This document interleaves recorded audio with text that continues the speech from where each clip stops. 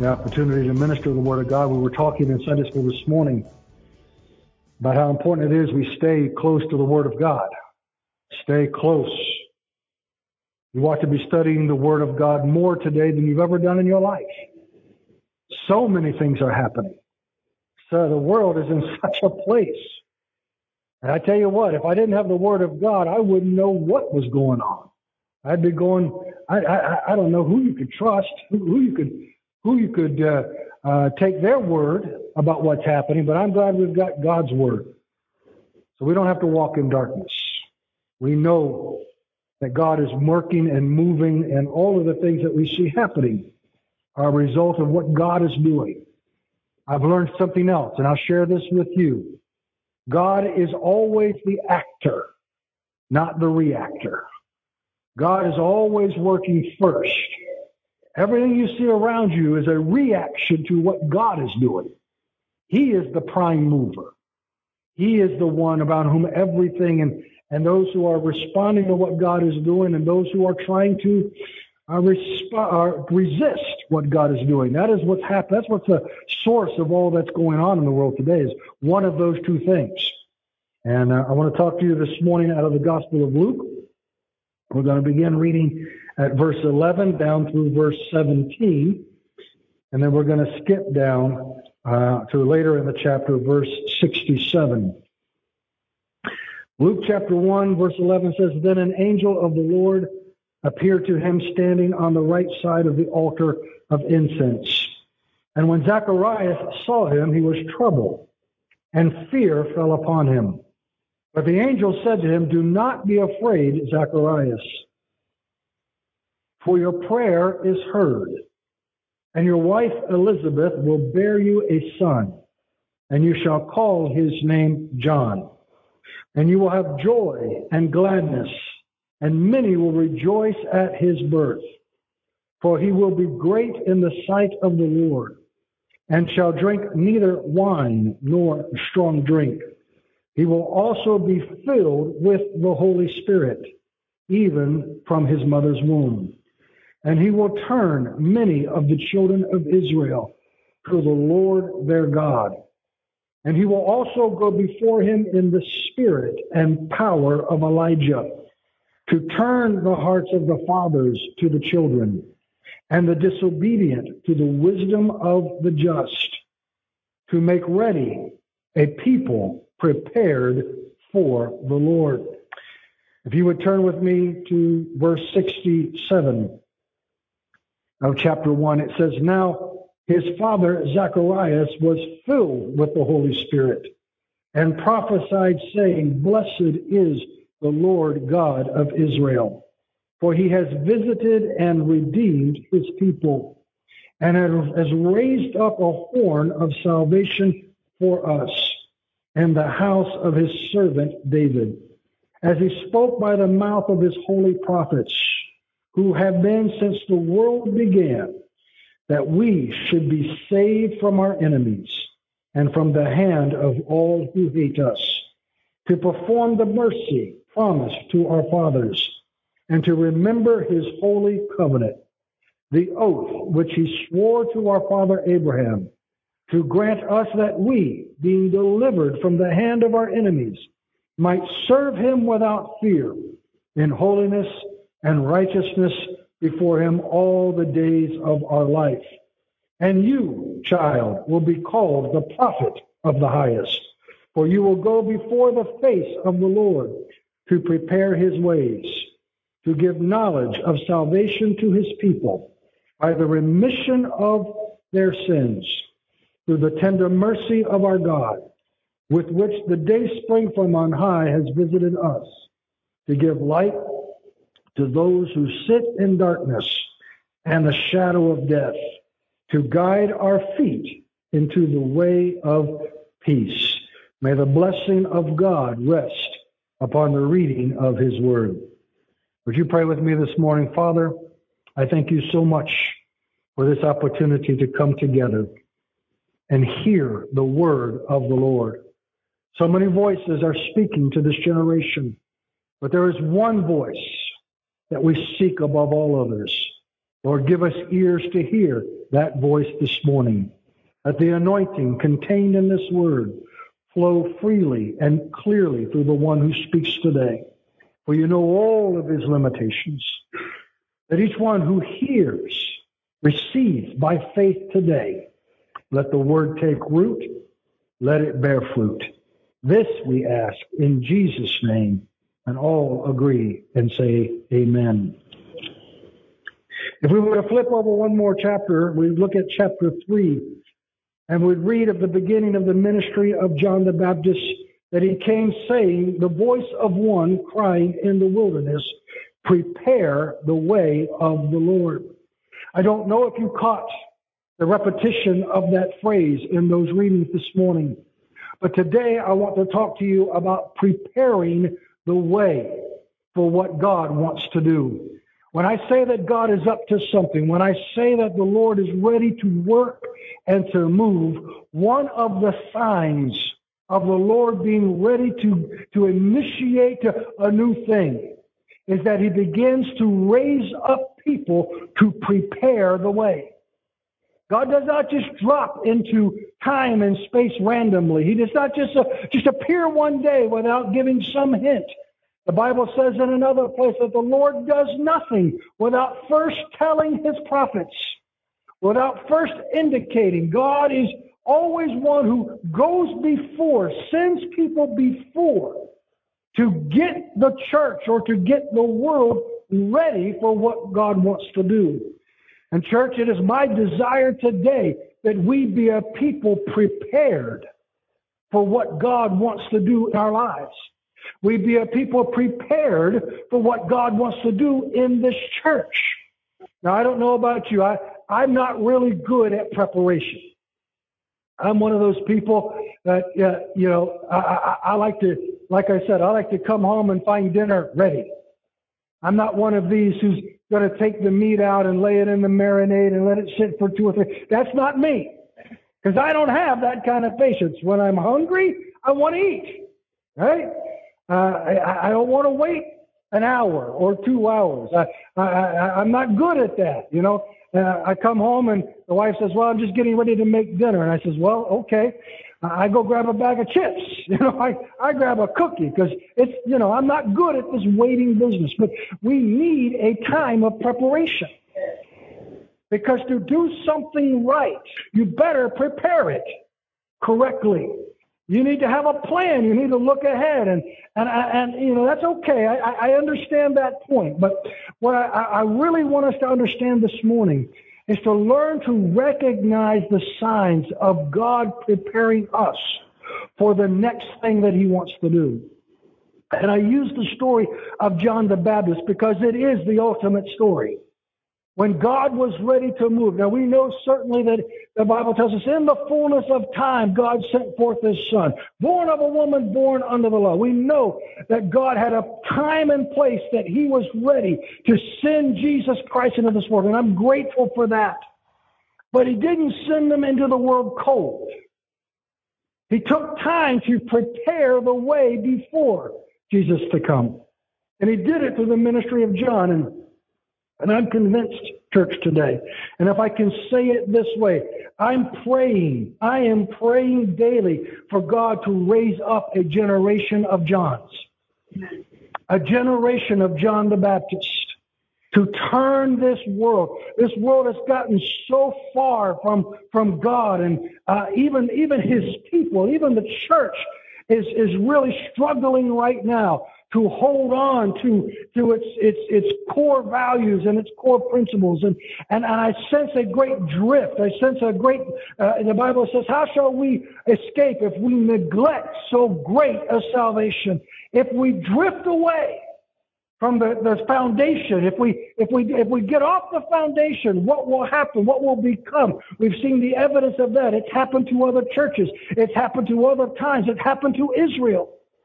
But before God can bring the church back or bring his people back to where he wants them to be, before God can do a new thing and take his people to the next level or the next place that he has for them, the way must be prepared. And that takes a John the Baptist. that takes someone who is willing to do the hard work, who's willing to preach the unpopular message, who's willing to stand up and speak truth to the authorities and the powers of this world, who is willing to live as one in the wilderness. I'm going to use an example from the sports world because, that's kind of where I live, right?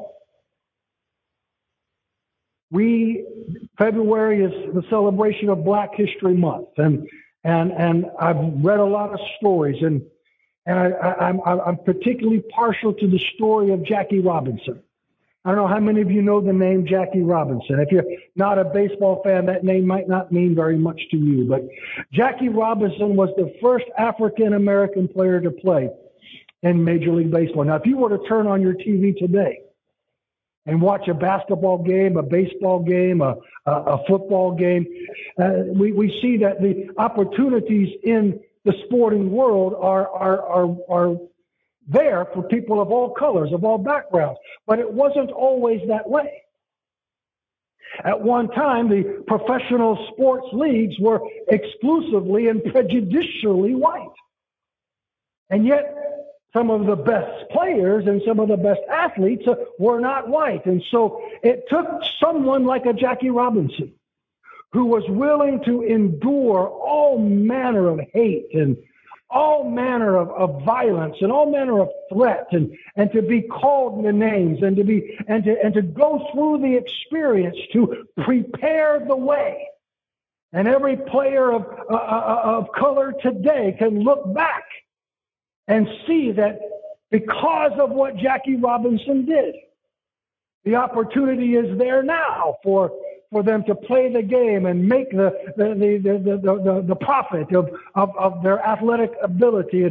And in his way, Jackie Robinson was a type of John the Baptist, one who was willing to do the dirty job, willing to endure the things that came to it because he knew he was laying a foundation for those who would come after him, that his work, though he would, John the Baptist I'm speaking of, though he would lose his head, though he would spend time in prison, though he would be called an enemy of the people, he was the one that God used to prepare the opportunity for the Messiah to come. And so when we talk about preparation and being a people that prepare the way, it's not always pleasant. It's not always going to be a bed of roses. It's not always going to be easy. When we are called, if God is going to do something in this world, if revival is going to come to this world, there's got to be a people who are willing to lay down their lives and lay down their ambitions and lay down their desires to prepare the opportunity for others to come. When it speaks of John the Baptist, it says his prophetic ministry was to turn the hearts of the people back to their God. That says three things to us. Number one, it says the hearts of the people had turned away from their God. Let that sink in for a moment. When you think of the incredible history, the incredible privilege, the incredible blessing, all that God has done for his people, you may ask yourself, how could it be that my heart or the heart of the people would turn against God? But this thing does not happen overnight.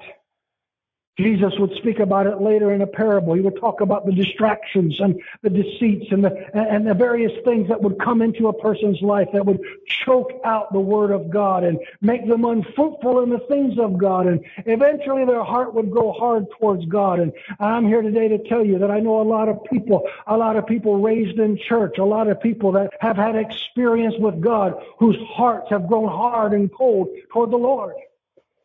I was speaking with some people, just a few days ago. I was just sharing with them, and it was a work situation. So I was just kind of talking with them about some things, and they came to me about some things in their life, and I asked them. I says, "Well, do you know the Lord?" And they said, "Well, yes." I said, "I used to go to church all the time." And I said, "Well, what does that mean? You used to go to church all the time?" "Well, I mean, I was brought up to go to church, but, and I said, "Well, what happened?" And they just kind of, they said, "I don't really know what happened. I got busy with this and I got busy with that and I got in this relationship and this happened and it just kind of stopped being a thing for me. And I says, well, listen, I think I see the problem here. When your heart goes cold toward the Lord, when you turn away from God, you invite a lot of things into your life.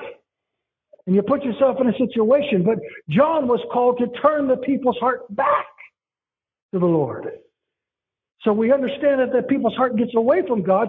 Somebody's got to be the one to go to them and say, turn around before it's too late. Turn around. And it goes through a list of things of the hearts of the fathers back toward their children and the disobedient toward the wisdom and the word of the just. And he talks about putting them in a position to be ready for what God is going to do in their lives. Now, I don't know anything more difficult or harder to do these days than to turn the hearts of the fathers back toward the children and the children back toward the parents. There seems to be a generational burden that has come, a generational divide that has come into God's house. But I believe God is calling all of his children back. Can somebody agree with me on that in the Lord? That God is calling all of his children back to the house of God, calling all of his children back to the family of God. The sister mentioned the prodigal this morning.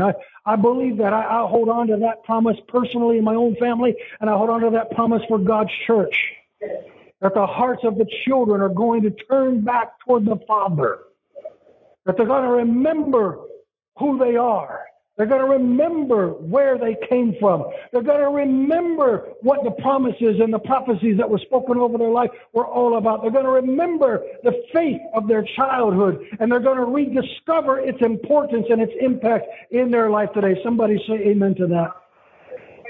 It takes a John the Baptist type ministry. It takes someone who is willing to do the unpleasant and difficult work of going to those who turned away from God and saying, it's time to come home. It's time to get right with God again. God wants to move forward. He wants to do something new, something fresh, something mighty, something powerful. But to do that, the way has to be prepared. If we're going to see a revival in this generation, if we're going to see a return of the backslider, if we're going to see a reconnecting of those who drifted away from God, somebody's got to stand up and stand in the gap and be the bridge that says, make straight the path of the Lord. It takes a John and a Joan and a June. Amen. It takes a Jerry and a Jason and a Jack and a Jill. It takes people to be willing to say, I will be the one whom the Spirit of God can use to bring those who have drifted and those who have wandered and those who've become distracted and those who've become deceived. Now, this is a hard task because when people's hearts grow cold, they become resentful. They become difficult to talk to about the things of the Lord. This is why he says, I'm the voice of one crying in the wilderness. I'm the voice of one that is rejected. I'm the voice of one that has been told, your message is no longer relevant. How many people today believe that the message of hope in Jesus Christ is no longer relevant to the world we live in? You must be living under a rock. I would ask you now, what other hope could you hope to have? You see how out of control this world is? You see all that's going on? What else is there to hope in except Jesus Christ? I told you last week, he's the only answer. He's the only hope for this world. There is nothing else. There is no Supreme Court that can fix this. There is no political party that can fix this. There is no economic expansion that can fix this. There is no war or rumor of war that can fix this. If all is not to be lost, somebody must begin the call to the people to come back to Jesus Christ. To prepare the way for the Lord to come and do a new thing among his people is a willingness to be separate from the crowd. I didn't read the passage here, but it says John was in the wilderness until the day of his presentation to Israel. In other words, he walked a different path. We are never going to be able to prepare the way of the Lord by walking along the world's path. Let me say that again. We're never going to be able to prepare the way of the Bible said, or the testimony is, John was preaching, make straight, make a path for the Lord in the wilderness. Level it out and make a way. You can wander around this world and among the things of this world, and I've seen them all. I've pursued business. I've pursued wisdom and knowledge, and the wisdom and knowledge of this world, and some of that has value. Some of that has some worth in the natural sense, but none of it takes me anywhere close to the truth of Jesus Christ. Following the world's path and following the world's ways only walks you in circles. I'm reminded, I remember as a child, I used to love, in my Bible, it had those beautiful maps. Anybody have those Bibles with the maps in the back? Now, I like these. And there's one that in the Bible that I had as a child that detailed the journeys of the children of Israel in the wilderness. I don't know if you ever saw that map or you have it, but look at it one time. 40 years, these people walked around in circles. I mean, you just follow the little footsteps. They would go up here, they'd go over here, they'd come down here, they'd go back here where they started. Just wandering in circles for 40 years. It used to amaze me. It used to amaze me, but that's what the church is doing today. We're just wandering around in circles. We're not following a straight path. Oh, help me, Holy Ghost. Hallelujah. Hallelujah. We just keep recycling the same failed compromises, the same failed ideas. Each generation comes and goes trying to avoid the mistakes of the generation before, but always repeating the same pattern. It's time to make a straight path. It's time to get off of the treadmill and begin to make a way for God to move again in this generation. Somebody say amen to that. You want God to move in this generation? You want God to touch your children and your grandchildren? You want God to call people out? You can't just keep following the same old path. You can't just keep wandering about in a circle. Eventually, you got to cross over. Eventually, God's got to take you to the place where you have the faith to step into the water and say, okay, God, here we go. Here we go. I mentioned earlier that my wife and I, when we take vacations, we spend a great deal of it driving around. But my wife will also tell you that I very rarely take the same road twice. She says, well, why don't we go this way? I said, we went that way yesterday. I already seen what's down that road. I want to go see what's over here. I want to go see what's over there. She says, do you know where you're going? I says, every road goes somewhere. Amen. Every road goes somewhere, right? We may not know where this one ends up, but it's going to end up somewhere. And you go, we're going to see something we never saw before. Amen. That's a good enough reason for me to go down there. But I tell you what, if you want to see something different to happen in your family, you've got to take a different road. Come on. We've tried this compromise business. We've tried this just love them and let them make their own mistake business. We've tried this, just Easter and Christmas time business. And it's not getting us where we want to go. It takes something radical. I'm not telling you have to eat locust and honey or wear camel's hair garments. I wouldn't even know where to go. Where does one buy locust?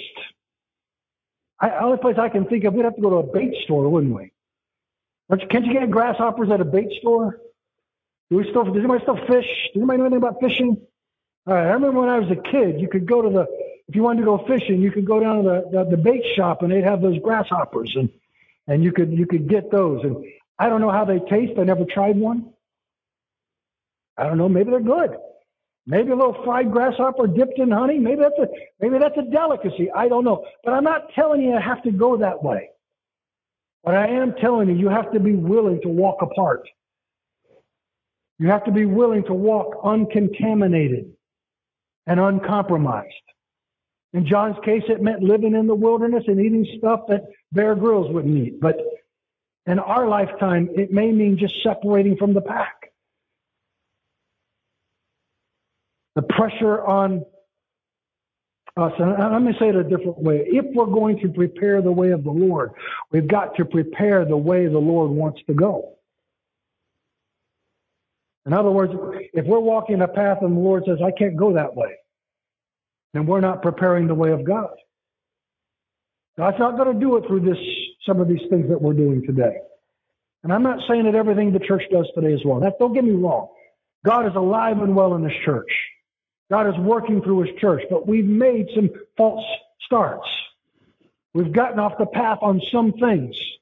And if we want to see the Lord really do a new thing, we have got to blaze a straight trail. And let me say this third thing, and then I'll close. And I want to focus. I know sometimes we get a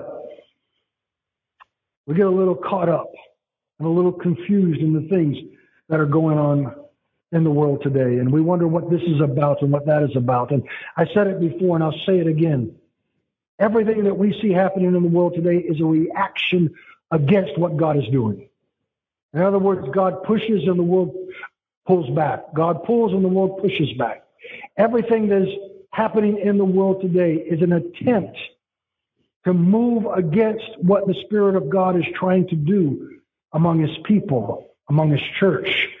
And I think we have to admit sometimes that some of the things that is happening around us are because we have been called and chosen by God. This is not an easy path.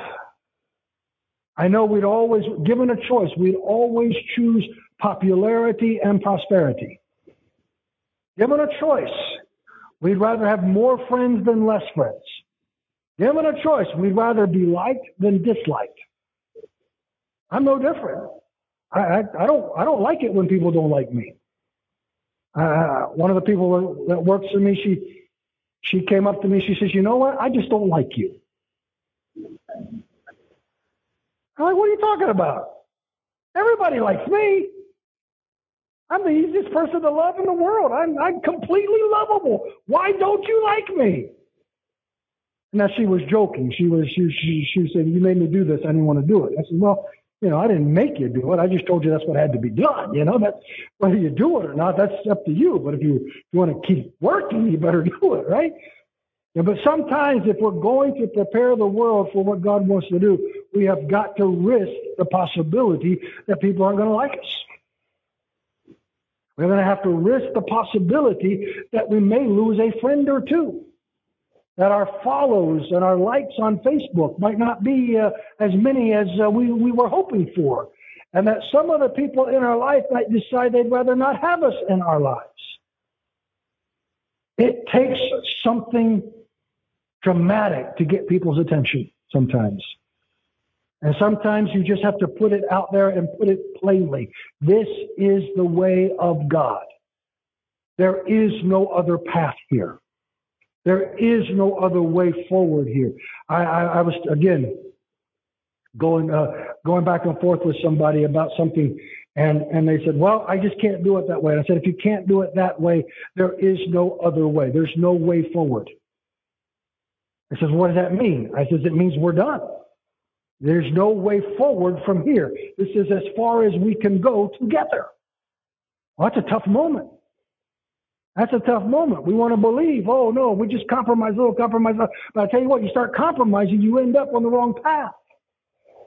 If God is calling us now to a John the Baptist type impact in our world, if we are being called to prepare the way of God into the hearts and minds of his people, if we are being called to lead the world into a place where they can finally be open and receptive to the gospel of Jesus Christ, we're going to have to be willing to risk everything.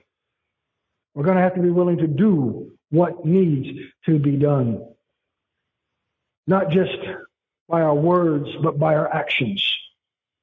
Zechariah's prophecy and his promise is that this John the Baptist would be called to a life of separation, filled with the Spirit, separated, uncompromised by wine or strong drink, living a life of holiness and righteousness before God, one who would go before the face of all the people to show them the way of God. Your life is going to have to become a living testimony.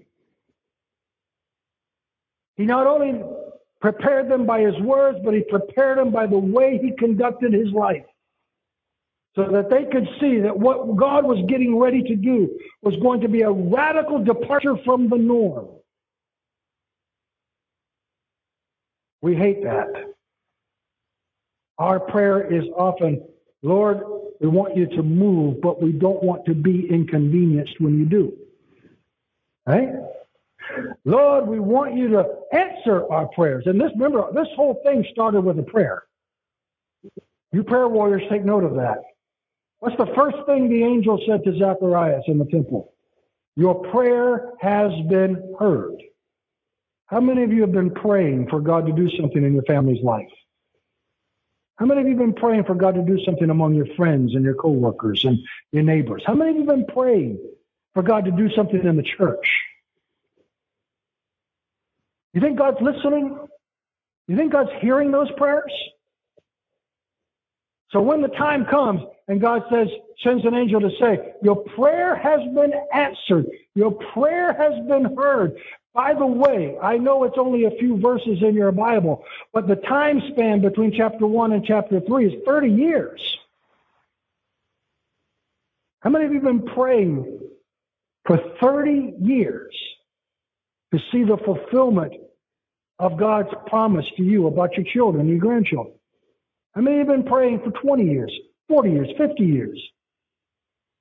But yet there comes that moment where God says, I've heard your prayer, and I'm raising up someone to bring this prayer to its fruition and its fulfillment.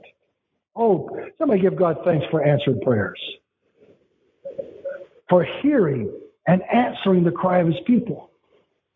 But when the answer comes, how many of us miss the answer because we did not wish to be inconvenienced? God, answer my prayer, but don't really upset my apple cart too much. Don't really disrupt my life. Don't really answer the prayer, but do it conveniently. Do it quietly. Do it so that everybody's happy all the time. I know in my life, I think about my children all the time, and I say, God, I ask myself, what am I willing to risk? What am I willing to do to see my prayers answered? I think about the church. Think about all these who sat in these pews over the years, who've wandered away, who've drifted away, who've gotten lost in the woods of the world. What am I willing to do? How far am I willing to go? What am I willing to put on the line to see the way prepared? Now notice, this is all about just laying a way of preparation. This is about the setup. We haven't even got to the move of God. We'll get to that in Luke eventually, but this is all about just opening the door, opening the window, making it possible, creating a climate and an environment where God can do the thing that he has promised to do. This takes an unbelievable amount of faith and sacrifice to make the path ready for people to follow, to be a trailblazer. Those who go first, those who make the way, are often remembered post-death, after their life, as heroes. But not one of them during their life, during the battle, during the time that they were blazing the trail, was ever called a hero. They were called a lot of other things. How many of you are willing to be the hero of your family? Who's willing to be the hero of the church?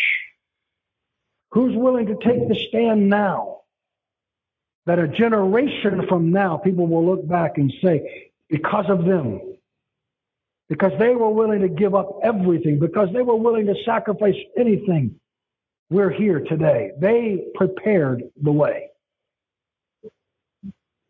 I have no doubt in my mind, God is looking for people right now in this church, in every church, who will prepare a way for him to come and do what he has promised to do. I won't take time now to go into those promises, but you read them: to deliver the people, to bring salvation, to bring hope, to bring peace. What would we give right now? What would the world give right now for peace? What would they give? We must prepare the way. What would they give today to be delivered from the hands of their enemies? Even if it's just a coronavirus enemy. We must prepare the way. Where are they going to go? What politician has the answer? What doctor, what scientist has the answer for the world's problems today? No one. What judge, what justice, what council, what assembly has the answer? None. Where is the answer? The answer is right here. We have the answer. And yet the world remains ignorant of it. The world rejects it. The world doesn't even know where it exists because we're not preparing the way. So my prayer for us today, church, is that God will give each of us that same spirit that he put in John the Baptist. A willingness to do whatever it takes, make whatever sacrifice necessary so that the way is prepared for the Lord to come and save his people. Would you stand with me this morning? This has been a production of the Lighthouse Church of God. Thank you for listening. We hope you have been blessed. You are welcome to join us for service every Sunday at 10:30 a.m. and on Wednesdays at 7:45 p.m. For more information or to support our ministry, visit our website at www.lhcogfl.org, or if you're in the Broward County area, we would love for you to visit our church located at 1890 Southwest 31st Avenue, Fort Lauderdale, Florida 33312. God bless you. Until next time, this is the Lighthouse Church of God, lighting the way through the storms of life.